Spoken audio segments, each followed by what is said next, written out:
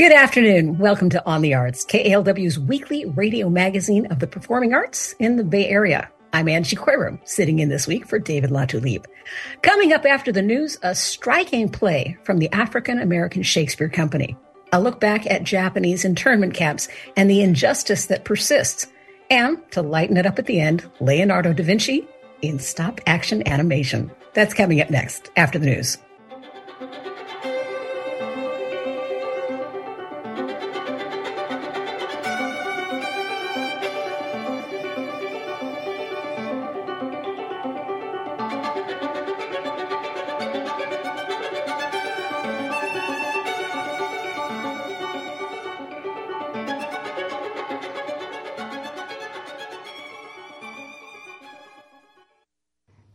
BBC News with Sue Montgomery.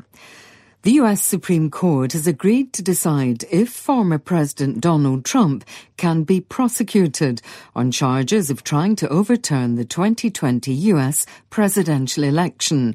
Arguments in the case have been scheduled for late April. Here's Peter Bowes.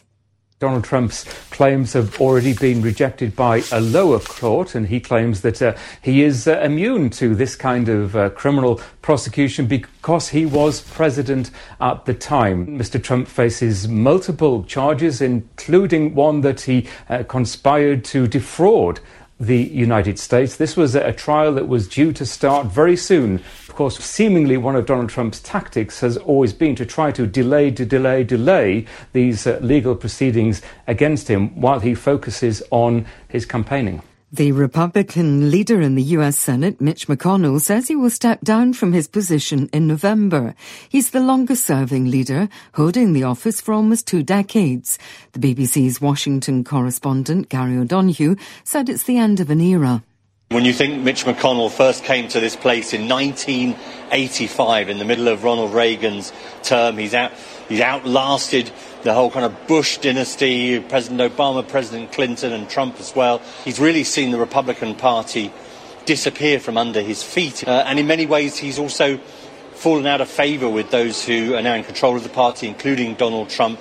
He is 82. He has had some health concerns, so this is not entirely surprising. But the political realities are also against him. And he says now it's time for a new generation. President Joe Biden has been declared fit for duty with no new health worries, according to his annual physical examination. Earlier this month, a special counsel investigating Mr. Biden for improperly storing classified documents suggested he was suffering from mental decline due to his age. The US has said it firmly supports Moldova's territorial integrity after officials in the breakaway region of Transnistria called on Russia for protection. More details from Vitaly Shevchenko. Russia has a large military base there, which allows it to exercise a significant amount of control over what's happening in Transnistria. In fact, it's doubtful that Transnistria would exist as a breakaway entity from Moldova if this Russian base was not there. And secondly, Russia's full-scale invasion of Ukraine started after Russia-backed and Russia-installed figures in eastern Ukraine had asked Russia for assistance. So this is a development that needs to be watched closely. BBC News. The UN's World Food Programme has confirmed that the Cuban government has asked it to help provide milk to children on the island for the first time in its history. The request was officially transmitted to the WFP last year. Will Grant reports. Cuba's government has long provided a certain number of subsidised basic foodstuffs, including powdered milk, under a ration book system. However, in times of economic difficulty, it has struggled to guarantee that provision. In recent months, it has repeatedly referred to the shortages in powdered milk as becoming critical. Principally, it blames the lack of basic foods in Cuba on the decades-long US economic embargo, while its critics say mismanagement of the country's centralised economy is behind the problem. The Attorney General's office in Ecuador says 5 suspects accused of involvement in the assassination of an anti-corruption presidential candidate will go to trial. Fernando Villavicencio was shot dead in Quito last August. 2 of those who will be tried are senior figures in the Los Lobos criminal gang. Europe's climate monitor says wildfires in Brazil, Venezuela and Bolivia have generated the highest level of carbon emissions for the month of February in 2 decades. The Copernicus Atmosphere Monitoring Service says an extended drought across South America had helped to drive blazes that have scorched parts of the region. The American stand-up comedian Richard Lewis, one of the stars of the television series Curb Your Enthusiasm, has died at his home in Los Angeles. He was 76. His publicist said he'd suffered a heart attack. Nicknamed the Prince of Pain, Richard Lewis was known for poking fun at his own neuroses and hypochondria during his comedy routines. Paying tribute, the comedian Bill Burr called him fearless and a true original. BBC News.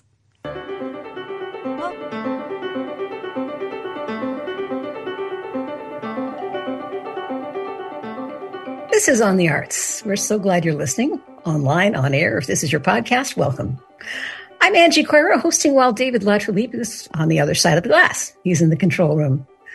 Our first guests today have worked together to produce Pipeline at the African American Shakespeare Company. Opening night is March 15th at the Taub Atrium Theater in San Francisco. Pipeline is the story of a Black public school teacher and her son. She ends up enrolling him in private school. All of this against the background of America's notorious school-to-prison pipeline. The play was written by MacArthur Genius Grant recipient Dominique Morisseau, directed by Peter Callender, artistic director of the company, and features Leontyne Mbele-Mbong as the mother and teacher, Naya. And we are so fortunate to have all three with us this afternoon. Welcome, everybody. Thank you very, very much, Angie. Actually, we open on March 16th. March 16th. 16th, correct. I was going to cram everybody in there early. Thank you for the correction. That's okay. That's okay. But thank you. Dominique, it's so good to see you again. Hi, it's good to see you too. Thank you. Thanks for taking this time. I know you're super busy. Thank you so much. In fact, Dominique, I'm going to start with you because you bring to this more than a playwright's imagination. You spent time in the Detroit schools, and I want to know how that informs the play for you.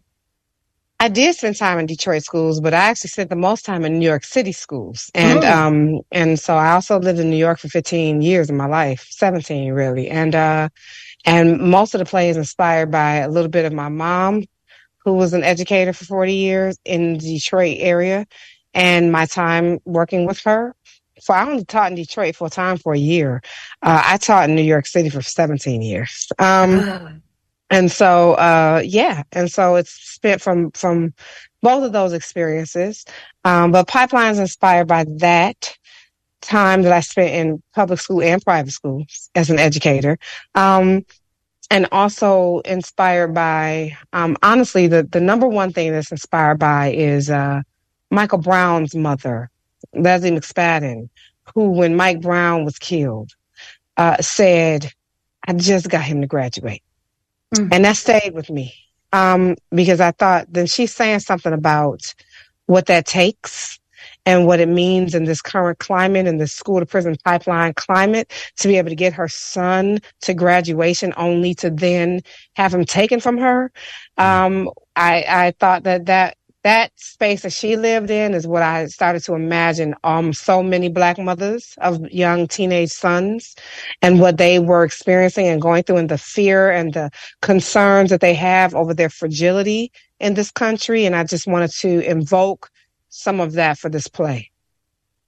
You know, we've got a very smart, informed audience, and I'm sure they have at least some knowledge of the school to prison pipeline.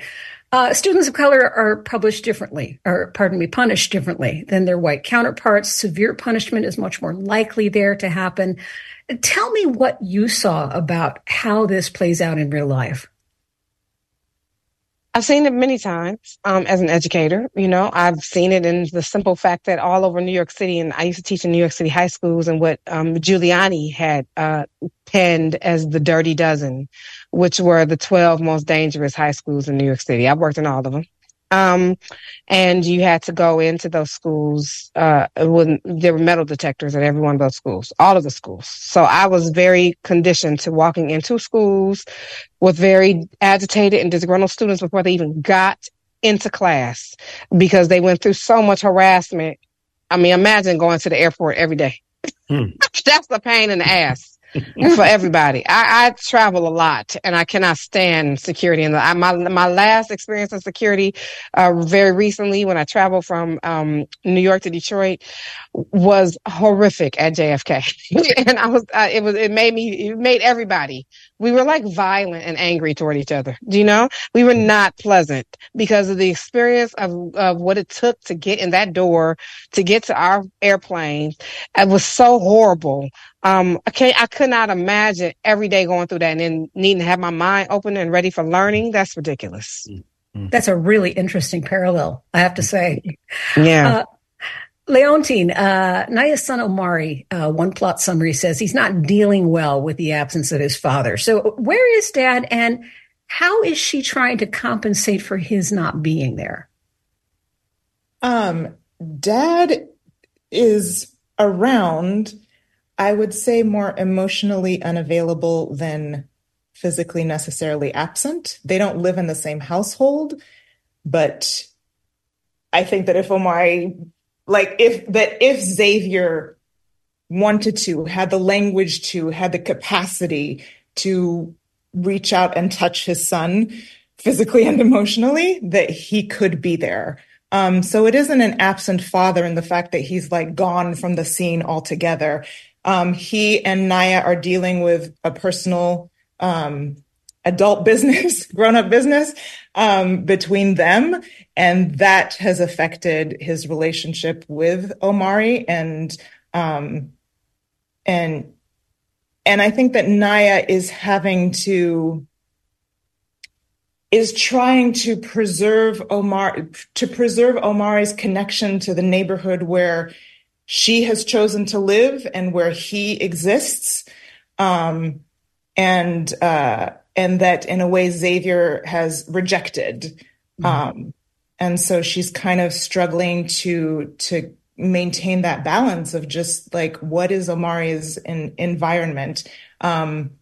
It doesn't specify exactly who made the decision to send him to Fernbrook. We obviously have speculations on that.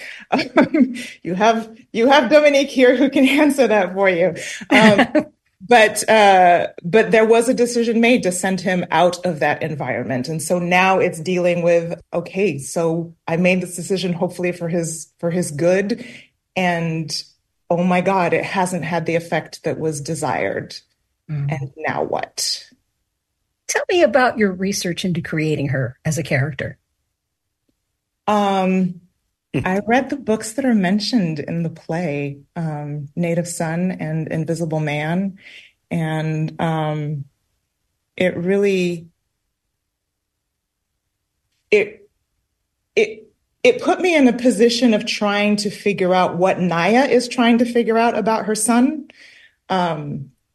what she is trying to learn, and also the distance that she has from the literature that she teaches versus the real life that she is looking at in her son. And so it's kind of trying to find that mindset of examining what her fears are for him,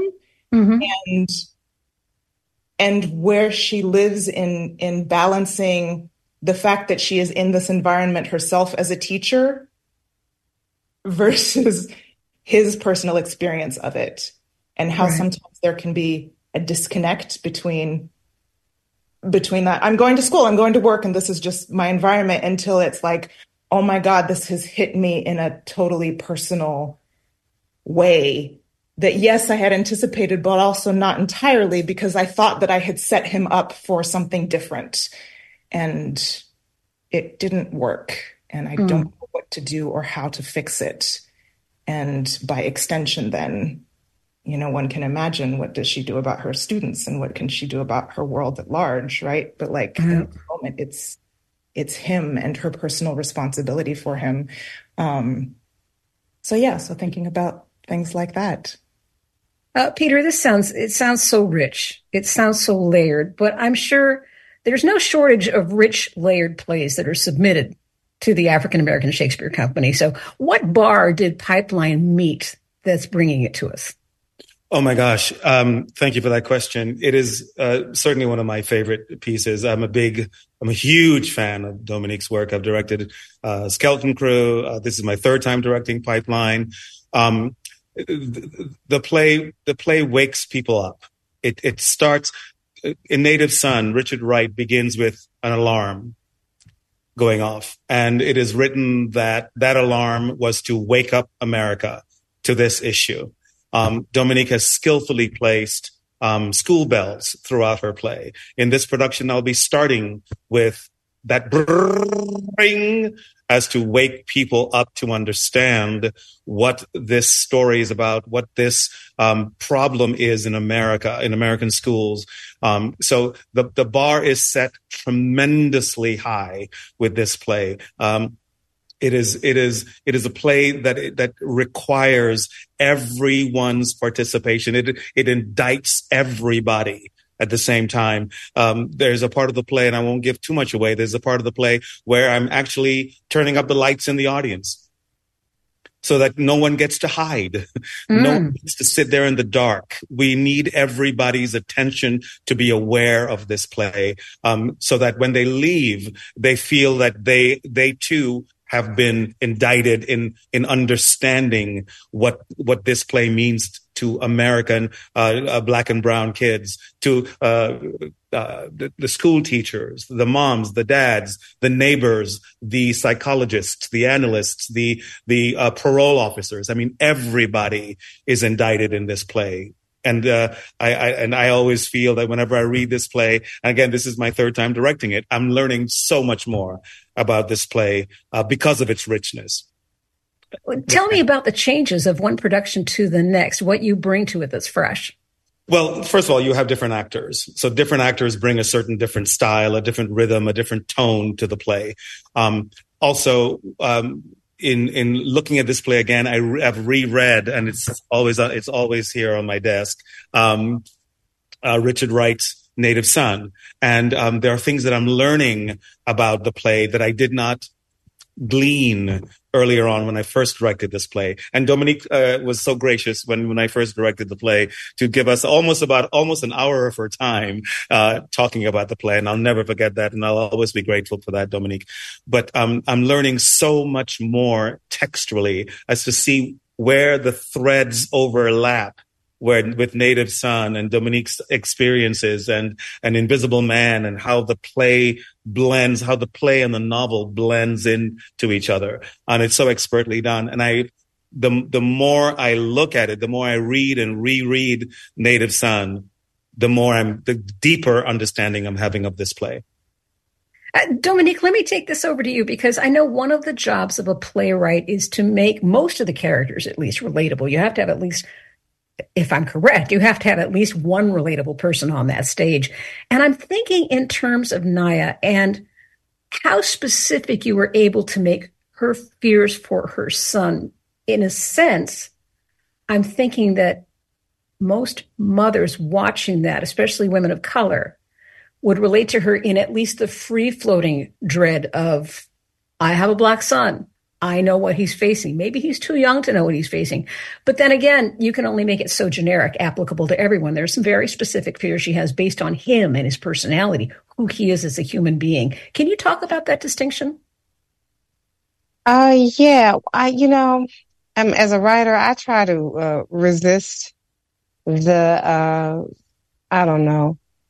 It's not really an urge. The pressure, maybe, the social pressure of trying to do something to my characters to make them relatable, to, make them, other people see themselves in them. I don't feel like is my work. I do feel like my work is to make them truthful, and to make them honest, and to make sure that I am the people that I'm writing about. Those people who mirror those experiences will come and see themselves truthfully and honestly, and not feel underwritten or underexplored as people and their humanity. But that's all I think I owe people. I don't feel like I owe, what I always call, you're using relatable. I sometimes use the phrase likability. I never quite, I think we have a obsession with likability. I mean that as a culture. I mean that as like how many likes you get on Facebook. I mean, we are very obsessed with likability, and we always have been. And for Black characters in particular, I get this as a writer a lot from producing entities and, executives at places. I mean, I get a lot of like, we want to like them more, or we want to like this more. And I go, oh man, that's rough. I don't know what makes anybody like somebody, I don't believe humanity is our humanity, anyone's humanity, and in particular Black humanity is not conditional to their likability, So like when Mike Brown was killed, the first thing that went out and viral was like all these pictures of him giving his middle finger to the camera so that we could not like him. And so if we didn't like him, therefore we'd be all right with him getting killed at the age of 17. There's nothing you can show me about that young child that will make me okay with him dying at 17 years old. And I think that there's that's the problem we have socially. So I'm trying to actually actively, consciously, what I am conscious of is trying to debunk that.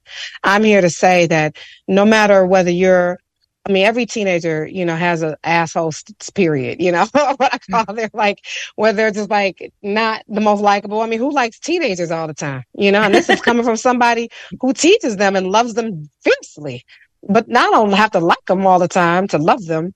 And I think that I don't have to like them to fight for their humanity and for their lives to have value and meaning and to matter. And so I am asking actually, even in this story, for us to get over that. Quite a bit I'm asking for us to get over whether he's nice or not. He's got an unfinished list. This kid is unfinished. Mm-hmm. Who cares about how likable he is? He should be here. He should be making mistakes and he should be growing. And that's what I feel for, even for Naya. I think there's a consciousness of Black women and for Black women characters to also need for people to see them. So they need to almost like you need to do something to make yourself likable to people. You don't have to do anything. Just be the person. I'm just going to tell your story true. And enough people will see their humanity in you if they can see their humanity in themselves. If they can't see themselves in you, that's not my fail. That's theirs. And so I look at that as not my job. My job is to tell it true. And if I tell it true enough people, truth resonates louder than anything. Truth is the universal language. And so even though truth is not an absolute for everyone, but it is a universal language. So when something resonates, it resonates across boundary of all kind, whether it's gender or race or culture or region or country or land, it transcends. And that's what I try to be obedient to. That is a brilliant place to leave this. And I thank you all. I hope that we've brought some attention to what sounds like an amazing production. So thank you to all of you. Oh, my thank gosh. you so much, Angie. Dominique, thank you for your time. I really appreciate it. Thank you, guys. Thank you so much. All right. And we have been talking about the latest from the African-American Shakespeare Company Pipeline at the Taube Atrium Theater, 401 Van Ness Avenue in San Francisco. You can get all kinds of information about that March 16th opening and forward at African-Americanshakes.org. And we've been talking to Peter Callender, director and artistic director of the company, Dominique Morisseau, playwright, and Leontyne Mbele-Mbong, cast member who plays the mother, Naya. You are listening to On the Arts on KALW Local Public Radio. Later in the show, we'll be talking about Leonardo versus the Pope one more time in a new venue, stop action animation. That's coming up later on the Arts.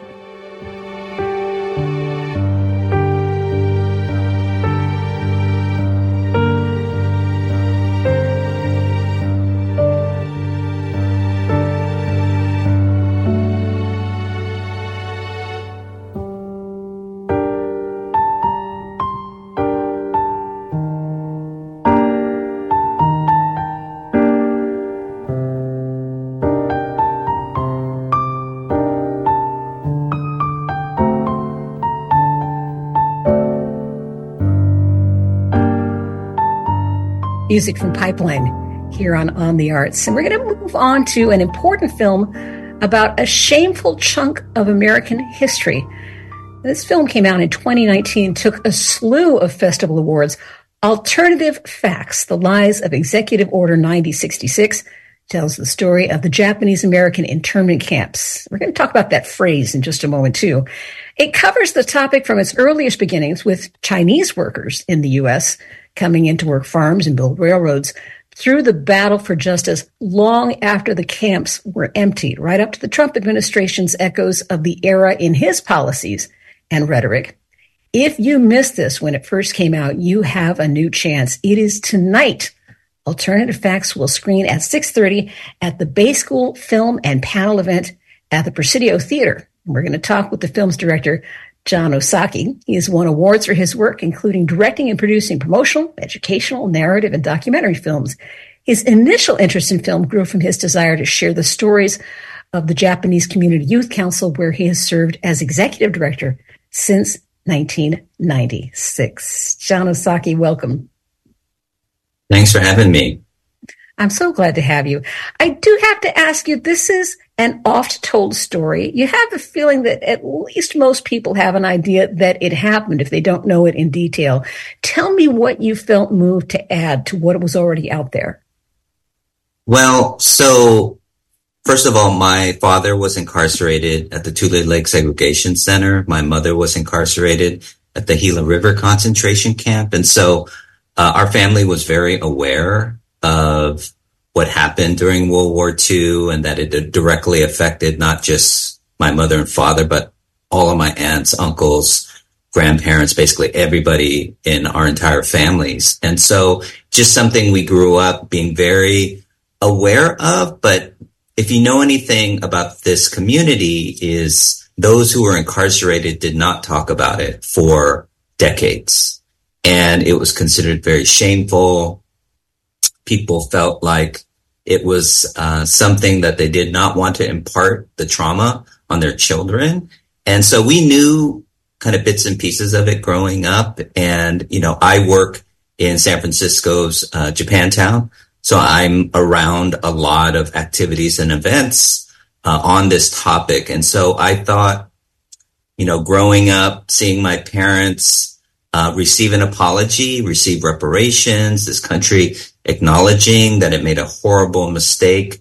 I grew up believing that, you know, most of America had an idea that this was just really a horrible, tragic injustice that happened in this country.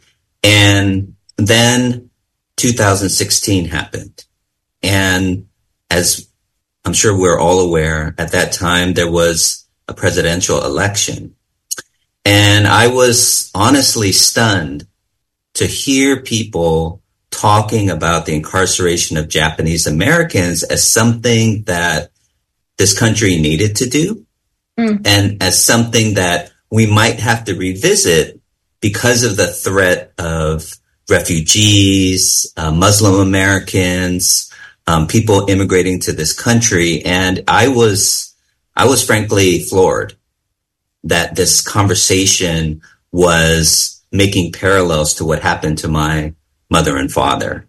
And so it at that point dawned on me that it's not only important to educate people about this very shameful chapter in American history, but we have to re-educate people. And I think what I tried to do with this film was not only share information that, frankly, I think most people did not know about what really happened, and the fact that it was largely based on false information and a cover-up, and that when people realized that they had made a mistake in locking up an entire ethnic population, the reaction was not to come clean, say, we made a horrible mistake. It was really to cover it up and ensure that the American public was not aware of it.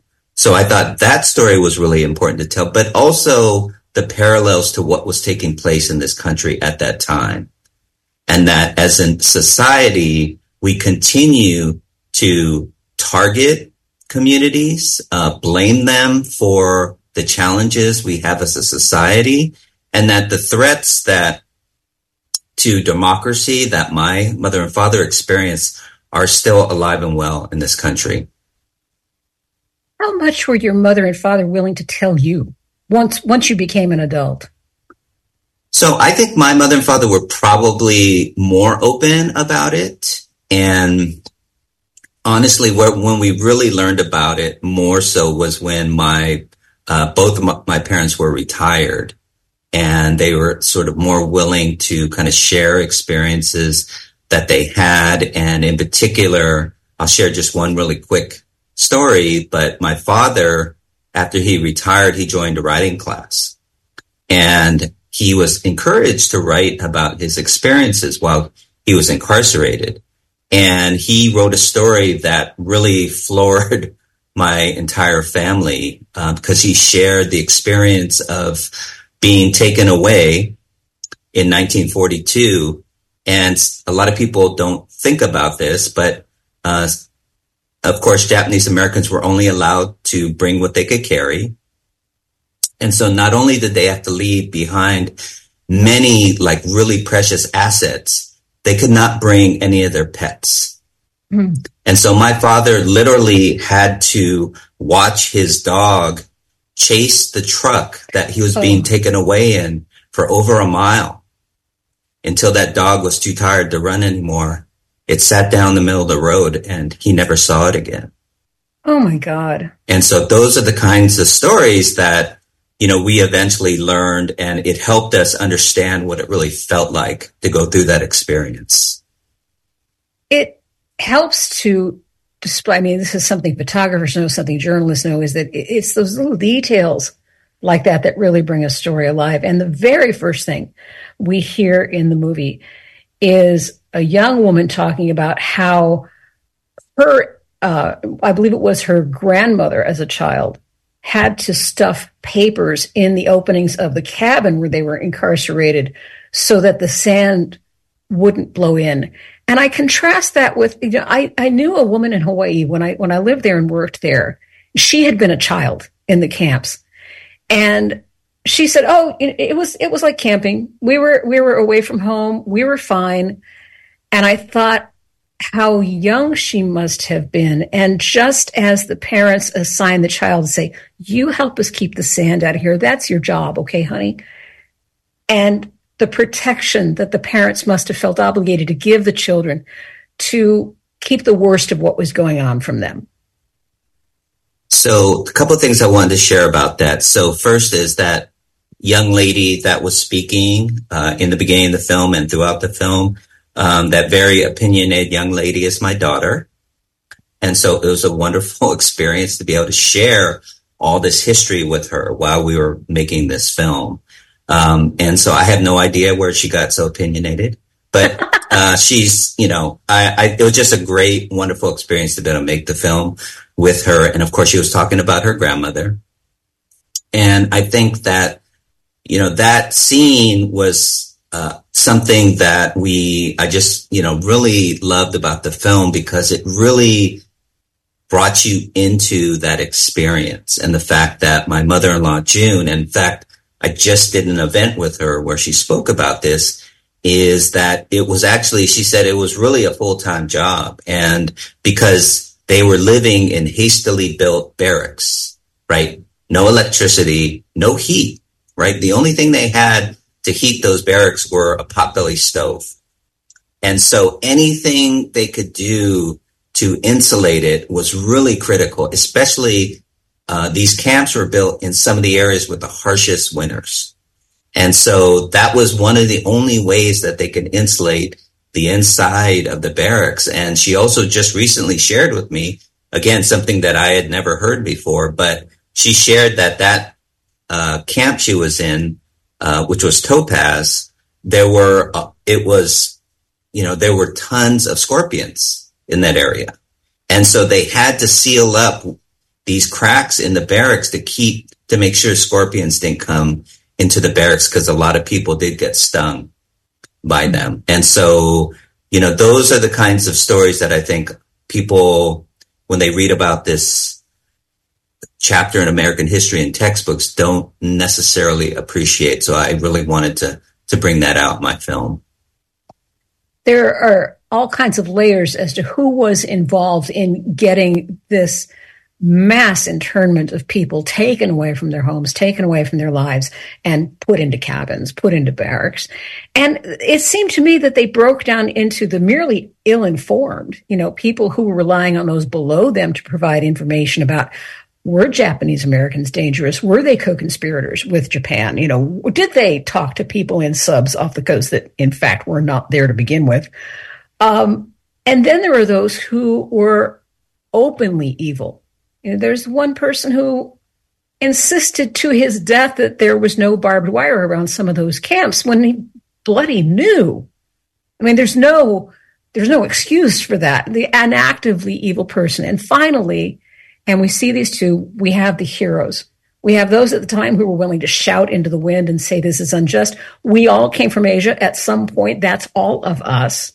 And those moving into the future who said, we're going to reclaim what is ours, and we're going to get an apology from the U.S. And those are the three different kinds of characters that I saw in there, the ill-informed, the deeply evil, and the heroes that came out of it as well.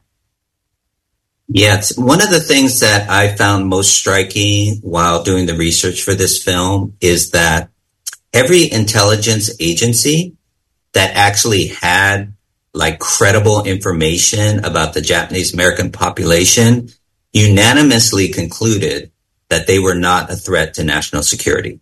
Everyone. And yet, despite that, what unfortunately took place, and I'm very excited about tonight because the screening is going to take place in the Presidio, where the Western Defense Command used to have its headquarters. And so it's actually from one of those buildings that Lieutenant General John L. DeWitt issued the military orders to incarcerate Japanese Americans. And he was actually quoted, this is shortly after Pearl Harbor. After Pearl Harbor, he was quoted as saying that he did not think it was common sense procedure to intern 117,000 Japanese Americans because an American citizen, after all, is an American citizen. That's what he said shortly after Pearl Harbor. But what took place was a whirlwind of groups taking advantage of the situation. There were, of course, exclusionists who had been trying to get rid of Japanese since the passage of the Chinese Exclusion Act.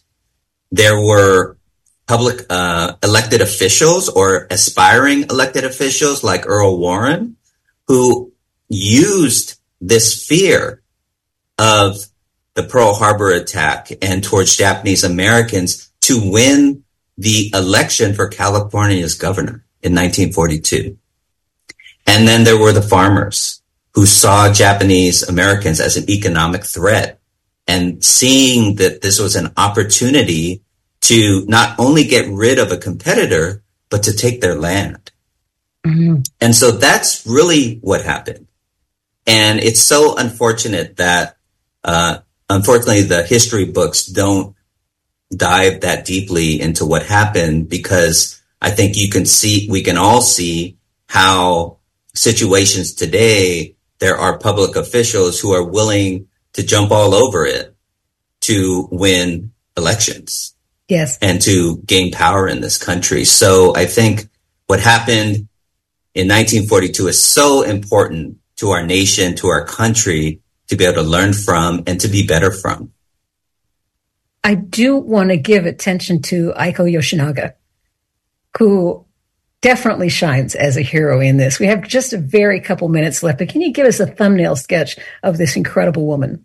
Absolutely. It was the highlight of making this film. I was able to bring my daughter with me to go. We spent the day with her filming that interview, and she was just incredible. She was 93 when we did that interview, and her memory was just unbelievable. And unfortunately, she passed 6 months after we did that interview. So she never got to see the completed film. But the thing that I always like to share with audiences is that Aiko had no formal training in archival documents or how they were categorized or stored. She was just an individual who was committed to finding the truth. And I think that's such an important lesson for all of us, is that you don't have to be an expert. You don't have to be in some high-powered position to really change the course of history, because that's really what she did. My final question has to do with something I referred to earlier. As we discuss this, as the film has been out there, as people are looking at the injustice, we've heard internment camps, we've heard incarceration camps, we've heard relocation camps. What to you is the most appropriate wording to use around this? So I know we only have a little bit of time, so I'll try to get through this quickly. It's an involved answer, but the term that most Japanese Americans are comfortable with is actually concentration camp.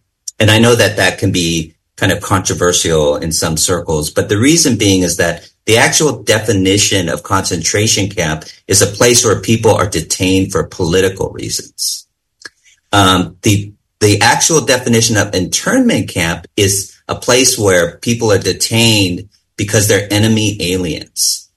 Okay. Japanese Americans were 2/3 of them were American citizens, and they were just at the discretion of the U.S. government deemed enemy aliens, but the majority really were not. And so we've always felt that there's been a ton of euphemisms used to de-emphasize the severity of what took place. And that's, again, not to in any way compare the experience to the Holocaust and what the Jewish community went to. That's not the intention at all. It's just merely to make sure that there's a term that we define for what took place and what happened to our own community. Thank you so much. I thank you for the opportunity to see the film. It's great, and I hope so many people can make it tonight. Thank you very much. And we have been talking about alternative facts, the lies of Executive Order 9066. It's presented tonight as part of the Bay School film. There's a panel event as well at the Presidio Theater, 99 Moraga Avenue in San Francisco. And Jon Osaki is the creator and director of the film. There's more to come on a very different note. We'll take a pause here. I'm Angie Coiro in for David Latulippe on today's On the Arts. Although President Reagan acknowledged that the incarceration of Japanese Americans was a mistake, he stopped short of calling it what it really was: a scandal of epic proportions. Government lawyers intentionally destroyed and altered and suppressed evidence regarding the loyalty of Japanese Americans. Government lawyers also presented to the court false evidence regarding the commission by Japanese Americans of... That's an excerpt from tonight's film, and I'm glad we were able to bring that to you. We are going to go to 16th century Rome, and we're about to meet someone very important, courtesy of Jim Capobianco. He's going to take us back to meet Leonardo da Vinci, as you have never seen him before. Jim, welcome aboard. Good to have you here. Thank you, Angie. It's a real pleasure to be here. And we're talking about the film, The Invented, animated feature film, and it was written by Jim and featured at the San Jose State University and Invention in Motion Stop Motion Animation Festival. That is this weekend at the Hammer Theater in San Jose. You can find information at hammertheater.com. Jim, this is your first full-length creation that is all yours, but you have all kinds of credits that led you up to that. Storyboarding and other work on things that people know. They know Ratatouille, they know The Lion King, they know Up, and so many more. Tell me about that urge to break out and do something that was just yours. Well, I think, I'd been working in animation at that point, or for like 30 years. And like you said, I've worked on like a lot of great films with great people, really talented crews, and had a big impact on a lot of those films. But I think as a creator, you always want to just keep stretching your wings, if you will. I thought the next step, I had directed in smaller pieces like The Mary Poppins Returns 2D, and I directed a short at Pixar called Your Friend the Rat.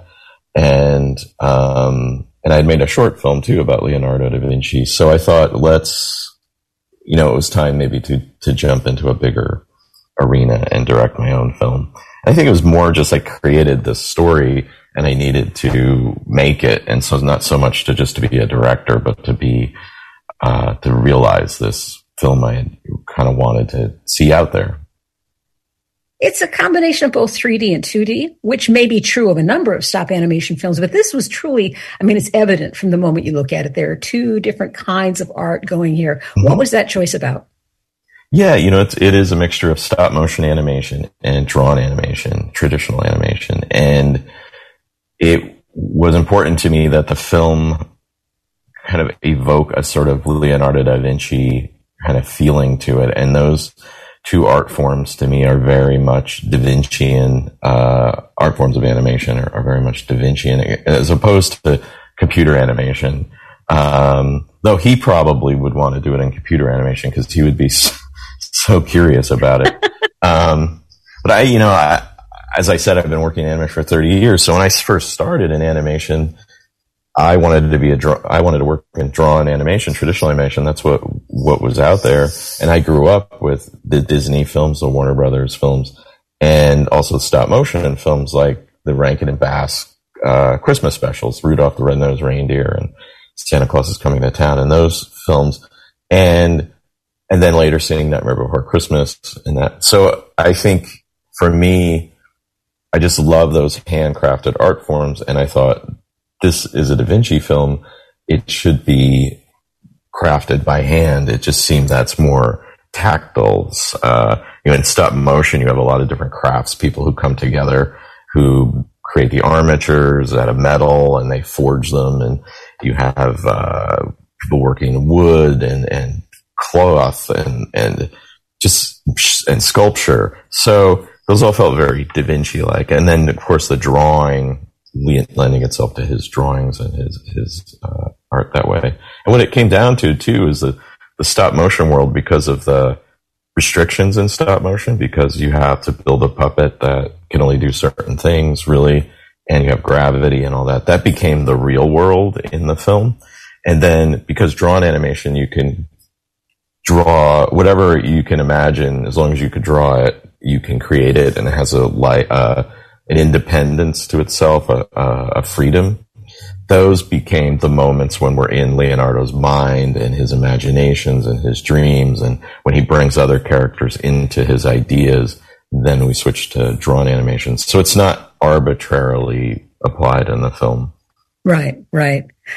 I want to go to the very pragmatic about creating something this massive. And that is, when people think about stop motion animation, they think, wow, that's a slow process, frame by frame. The real slow process is getting a project like this up on its legs. that means funding. That means, there's a lot between the concept of a film to the point when you finally start those cameras rolling. So I noticed that Variety had said in 2018 that this is going to happen. And you were hoping to shoot in 2021. And then you started to shoot in 2022 and it came out in 2023. And I'm wondering, to take that to its very beginnings, you go out there and you look for money and backers. You did crowdfunding, which was brilliant. Yes. And I'm just wondering, what do you need to take to them? You obviously can't give them a finished film and say, look how great this is. Please give me money. What is it you have to take out there into the world that's your baby and say, look at this, fund me? I think it was good to have a script. So I wrote a script that you can hand to people and go, here, read it. Lots of artwork, because they can't, even reading a script, executives, money people, they can't really see the film so much, and especially an animated film, you're going to interpret it however whatever last animated movie you've seen is what's going to be probably the way you're going to envision it, maybe. So I would imagine a lot of executives saw it as like a Pixar film, because here's a Pixar guy trying to make a film. So I needed to bring on artists to create artwork. And then we made in 2016 when I just had left Pixar, teaser trailer, because I thought, let's make a piece of the film or something as close to the film that I would like to make as possible. So we brought in some stop motion animators who had worked on Nightmare Before Christmas, because actually in the Bay Area there are quite a few stop motion people who still live here who went off to work at Pixar and stuff to go into computer animation, but who had worked on Nightmare Before Christmas and other films. So, because that was made up here. Right. And so we brought on a bunch of people to make a teaser, And I wanted it to look as close to the film as we possibly could. We had a little dissection in there because that was one of the pushbacks we got from some money people are like, oh, this is for kids, but you're going to have dissection. That's going to be gross. Kind of like, well, kids like gross. But anyway, I envisioned it like not gross and pulling out intestines or anything. It's very lyrical and poetic. So I wanted to, if dissection can be. I wondered where you were going with that when I saw the body under the sheet, and I thought, okay, what's he going to do here? Yeah. So, I wanted to show the 2D and the stop motion would work together. So that's in the teaser. So once we made that was very helpful to like go, well, here, this is what it'll look like. I think you have to show and not tell so much. So right. Yeah, it was a lot of work. It took us 10 years to find money and the partners and all that. I want to talk about the animation you had brought up, all the people that you brought on board. And I've got kind of a two-part question here for you. One is, all animation has ancestors. You think all the way back to the Betty Boop, the studio that produced Betty Boop and all those wonderful jerky movements. Yeah. And then you have, the puppetry that you saw in the Muppets, and they have little signatures throughout. You can see, that has the ancestor of the Muppets. I want to know, first of all, who you feel the ancestors of the Inventor are, and secondly, how you convey that to a group of artists so they're simultaneously bringing their skill set, but they're honoring what you want to do and where you're coming from. Right.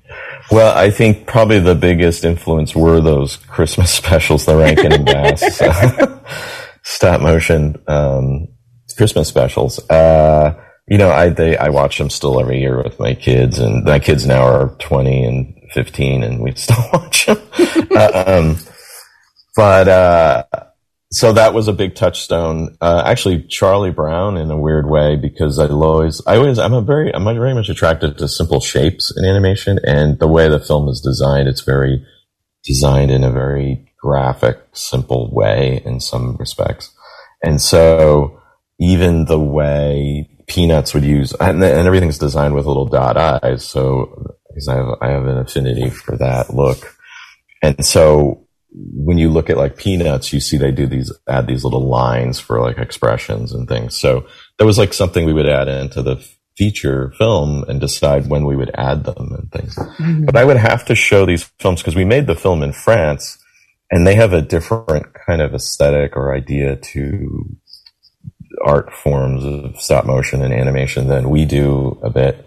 And I had to show them the Christmas specials because they didn't really know them. So that's cultural deprivation right there. Yeah, I guess so. I had to kind of, again, show what I would see, how I saw this film.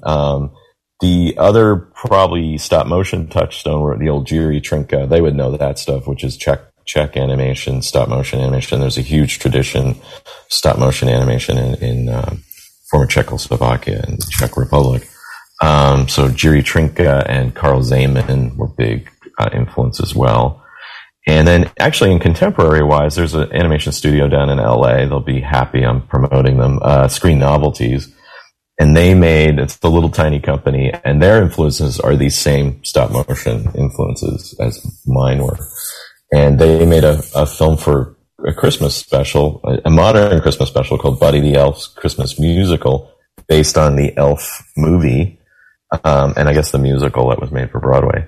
And it actually has this same feel to it, very designed, with simple shapes, and the animation is very broad for stop motion, much more like a 2D drawn animation, feeling fluidity to it, even though they're puppets. And so that's what I wanted to look at. So I showed the French that as well, which they had no idea of.